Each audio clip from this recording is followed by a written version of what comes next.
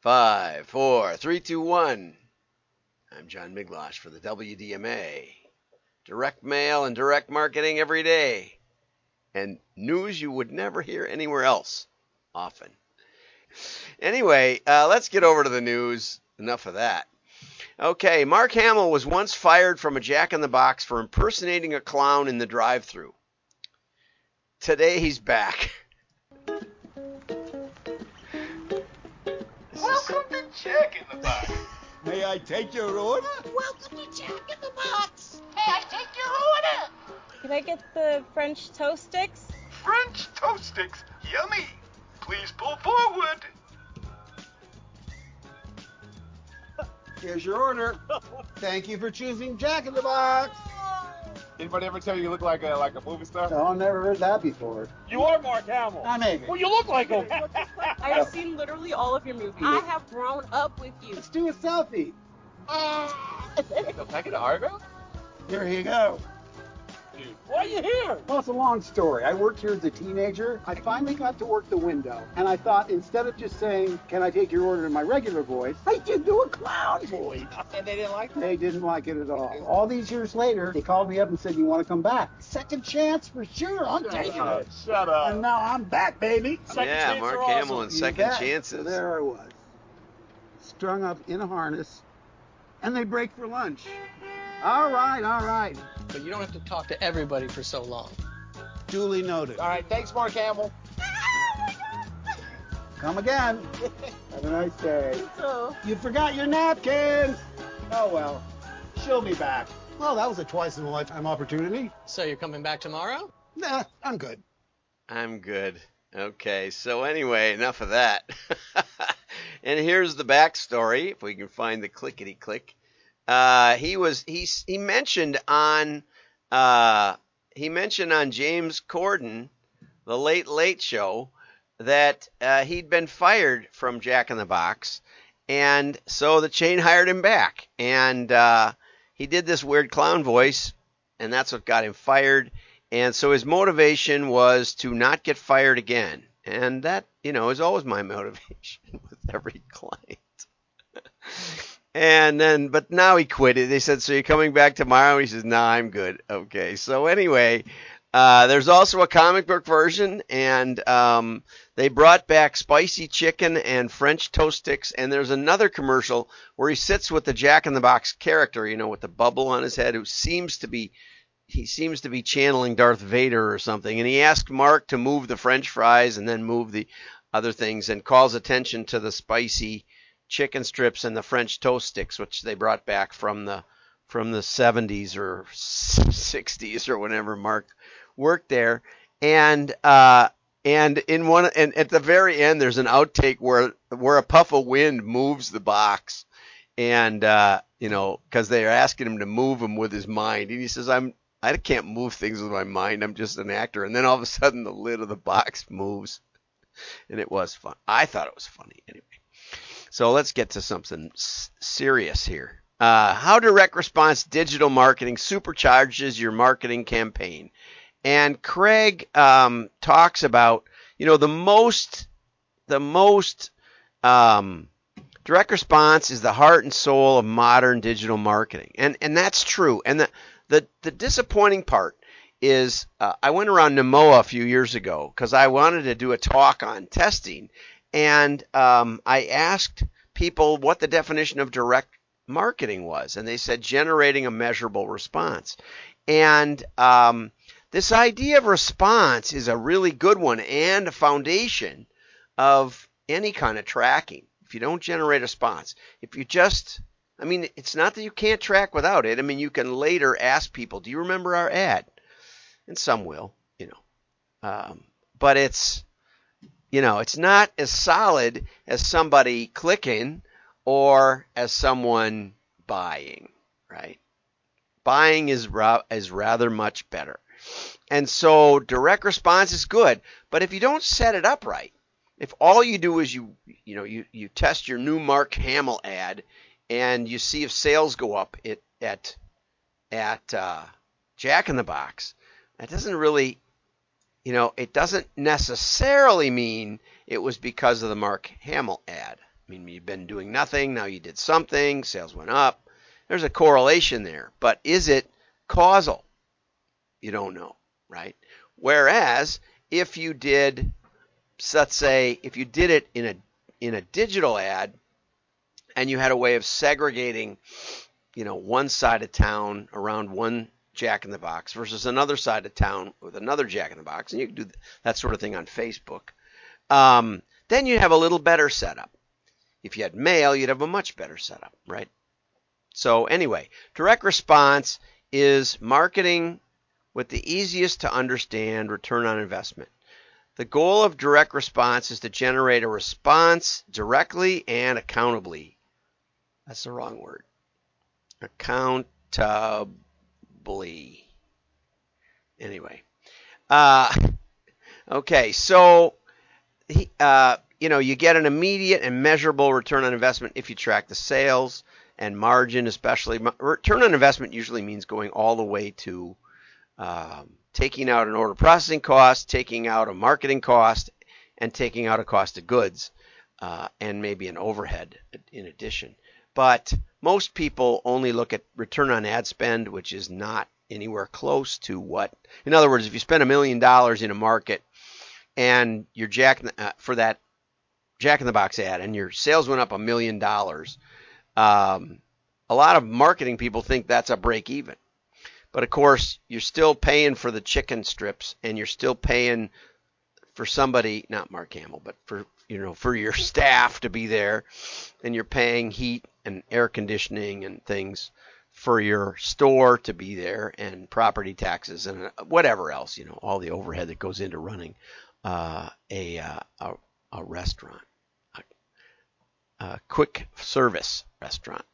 Okay, so what are ways to do that? Well, email is one, and digital ads are another. And the point is that you should try something, and you can call Craig Huey if you want. I mean, the best one is direct mail. And Craig talks all the time about direct mail, so that's probably why he didn't say that. But it's a good thing. But I want to get to Patrick Carroll because this is really a great article, if you ask me. Okay, so direct mail retargeting is a cost-effective and impactful way to reach your past, current, and prospective customer base. I'm not sure I'd put prospective in with customers, but that's okay. It's just I understand what he's saying. Mail is more influential on purchasing decisions than most digital marketing. True.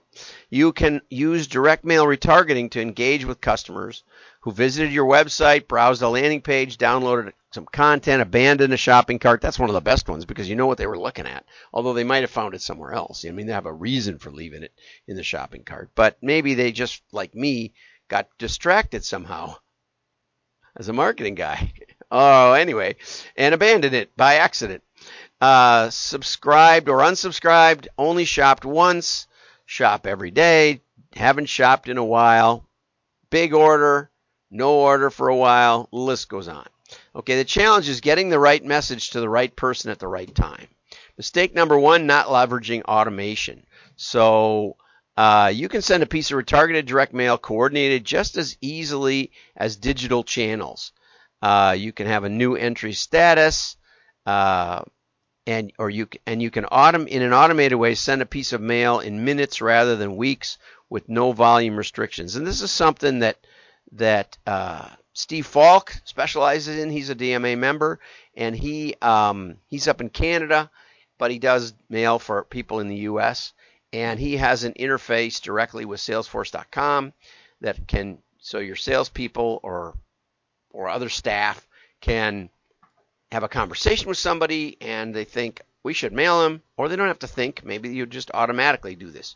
And bing, off they go, that sort of thing. So apparently SQL, which is where Patrick works, has something called Spark. SQL Spark, I guess it's just Spark. I was thinking SparQ, but maybe it's Spark. It's spelled funny. And if you're dyslexic, that throws you off. But anyway, so they must have a product like that. There's other products. I'm talking with Brian Dillette later today. And he was where I first heard of it. The Lovesac went from a catalog, which is beautiful and very effective, to a retargeting with mail because they already had a fairly robust TV campaign to drive traffic to their stores. They already had a beautiful website. They already had digital marketing, but they were missing this one piece, which was when somebody came to their website, let's invite them to the store. And they actually took a page from the Sleep Number people who did a speech at a conference, and I talked about that yesterday actually. But they'd heard that Sleep Number was doing some mail, and that it was working really well to invite people to the stores, and Bryan wasn't too far from their headquarters, and so they decided to try it, and it turned out to be extremely effective in getting people over the little bump to come in and see the furniture. Because in spite of what they thought, which was that digital would do all the work, and that sales, anybody from the whole country could buy from their digital site, but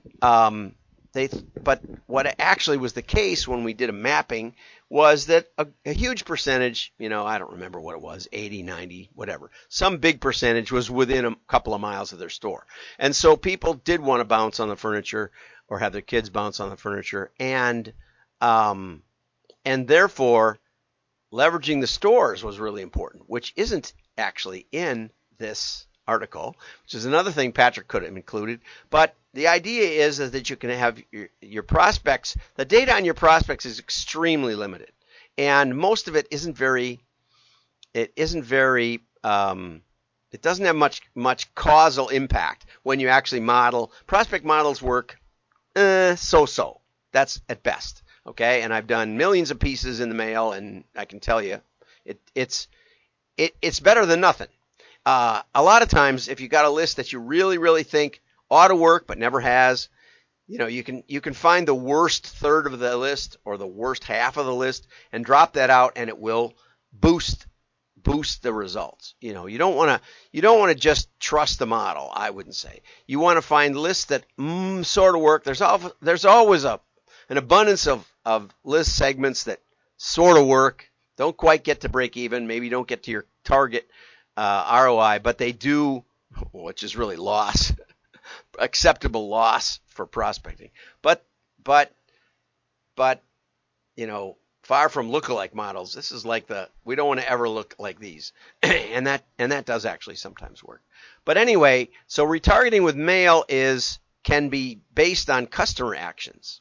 Okay, and I had an incredibly enlightening conversation with Keith Lawson at Market Builder yesterday, where he told me about how they're doing an interface with a CRM tool where not only are they targeting with mail, but they're also alerting the CRM system to people's changes to give them a call. And they have a high number with a number of their clients. The clients have a high number of volunteers that are, they're difficult to manage, and this gives a way to utilize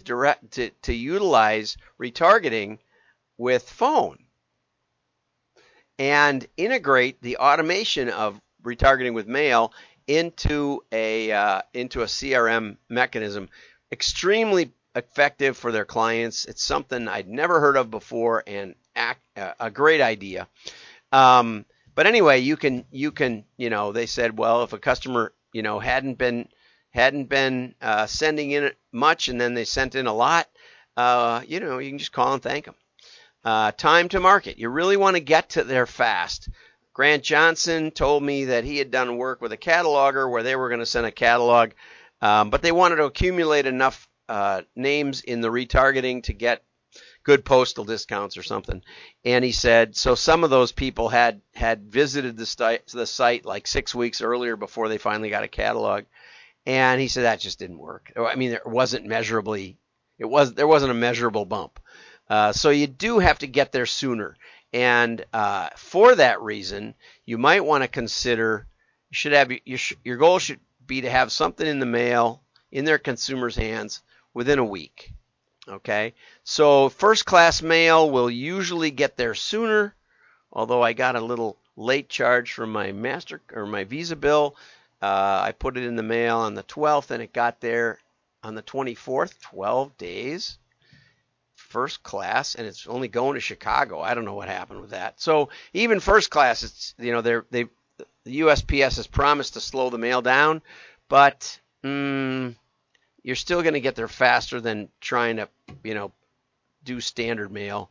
And also the fact of bulking it up. I mean, having to have enough pieces. I think the minimum is 200 or something before you can even qualify for standard mail. Another thing that Patrick says is postcards get a reduced first class rate, and also you can even, for card abandonment, you can even put a product picture. Maybe not the exact product. If you want to get down to the SKU, it's really tedious. You could put it in there, but you don't necessarily want the shirt they left in there maybe by picture, but you could put a picture of a Hawaiian shirt like this beautiful one today. It's raining a lot. It's very, very humid, so I wore my Hawaiian shirt. And lastly, not using direct mail. And this is a good point. With the iOS updates, cookies supposedly going away, third-party cookies, not first. Direct mail is a way to fight back, okay? And I can tell you with authority, because we had the results, that when Lovesac started doing the retargeting, their sales jumped some 50% in a year, and they've been in business 20 years. I mean, it was just like the whole thing that Brian put together was just an explosion, and they went public, and so stuff really works. So here's Patrick, who should be in the WDMA. I'm gonna have to call him up. But anyway, he knows his stuff, and I like his articles. Retargeting is great. Remember, share. Forget the likes. Just share. You can like, share, comment, all that. But especially the share, because your network is powerful. They like seeing informative stuff, and your friends will know you're smart. Bye-bye.